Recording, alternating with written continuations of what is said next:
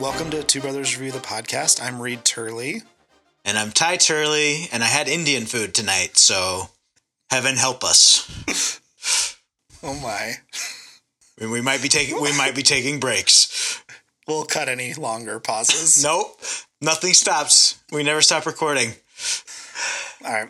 This week we're going to be talking about the new movie First Man. Or as I like to call it, first movie that I've ever made. Whoa. Hot takes right from the beginning.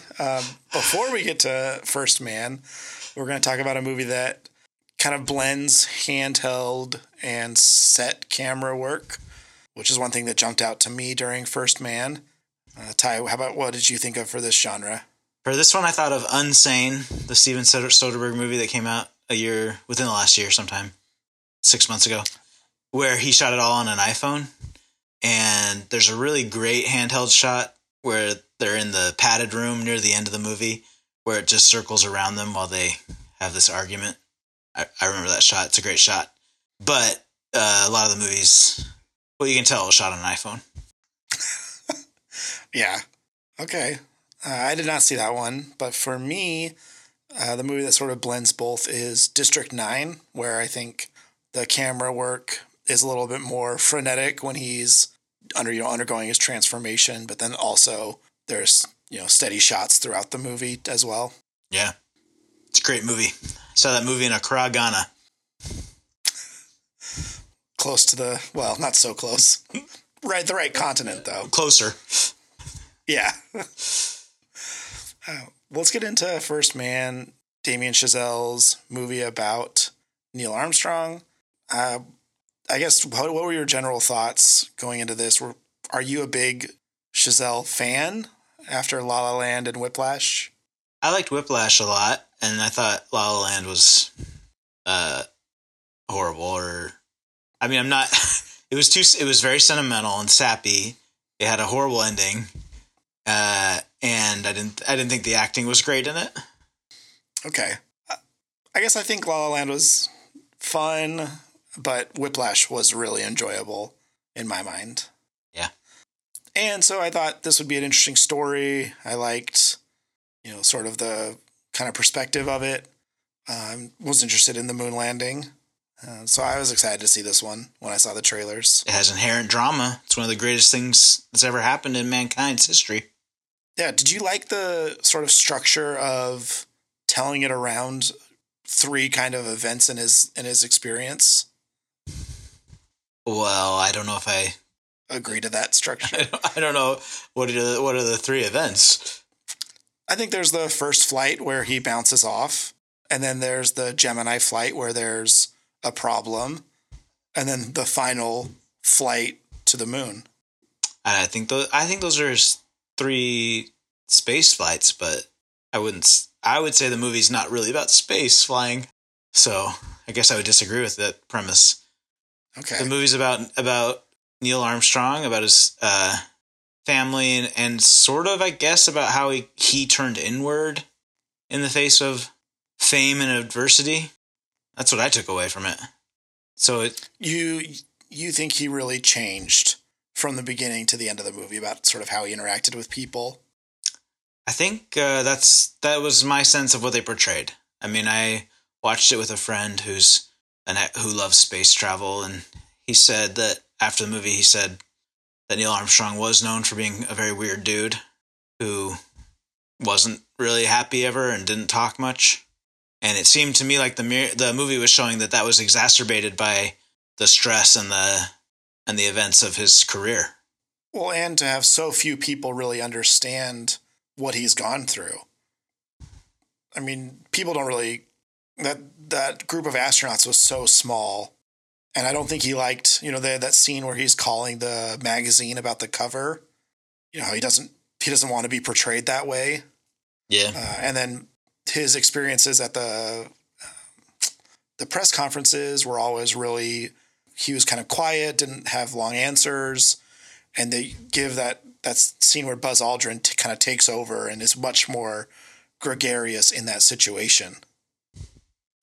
Yeah, for me, it just felt like it was a movie about Neil Armstrong, not about the first landing, which is fair. I mean, it doesn't have to be about the first landing on the moon, but that's such an amazing story, and I would argue more interesting than this weird, awkward guy who can't talk about anything and is never excited. So you wish they would have shown more of the sort of NASA planning interactions, like Kyle Chandler's character. I don't know who Kyle Chandler is, but... Oh, the NASA lead from Friday Night Lights. Oh, that's why I don't know. I do know who you're talking about now.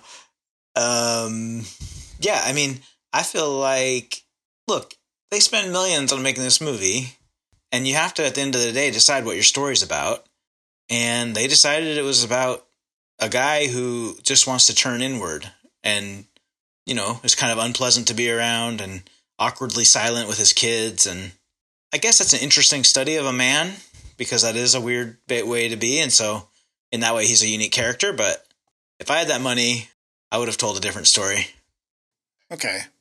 Well, I mean, do you think in the story they were trying to tell, they did a good job? I mean, do you think Neil Armstrong was sort of able to emote that way, or you felt sort of that kind of pain he had for the loss of his daughter? No, I don't think it was particularly successful. I walked out of the theater mad. Oh, okay. You did not like this. I really did not like it. Are there things that you can pick out that you did like? I mean, do you like... I guess what I mean is, for me, parts that I really enjoyed included like the early astronaut montage where they kind of had that upbeat music. They were doing the different kind of testing. I think just like the score was building. It was early in the movie. You didn't know yet that they weren't just going to show the astronaut program, NASA work. I don't know. I thought that was pretty effective. Which training one? The when they're in the thing? The spinning thing? Yeah, but that was one of the only moments where you actually saw them doing work. And it was early. They could have kept on that trajectory and it would have done good. Yeah. Like, it was funny. The interaction between the astronauts is very interesting because I'm sure they would have been very competitive. And, we just see Neil congratulating that other guy when he's picked to be the Gemini commander or whatever. We don't ever see... I mean, I don't know about Neil, but I'm sure other astronauts, because he was so weird, but I'm sure other astronauts, like, you want to be picked to be the first person to land on the moon, and it was those 3 guys that ended up dying in the fire that were picked, and we don't get to see any of the reaction of what that does to morale or how that changes how they interact. I mean, that's fascinating, and I would be very interested in seeing that. Yeah, I mean, and you only get a little bit of it when Buzz Aldrin talks about how the pilot wasn't aggressive enough, and that's why they crashed, and I feel like you get it from him saying he wants to be the one who goes up there. Yeah, he says it when they're watching the launch. Right, but that's the only time they talk about it. And yeah, in that highly competitive program, I'm sure there were those feelings. Yeah, and those guys are all, you don't get to be in that program unless you're a super alpha, aggressive male, right? I mean, that's it. I don't know. It just didn't all add up to me psychologically. It just left me confused more than interested in Neil. Okay. Do you think the other kind of supporting actors, Claire Foy, I mean, did you think she did a good job? I thought she did fine.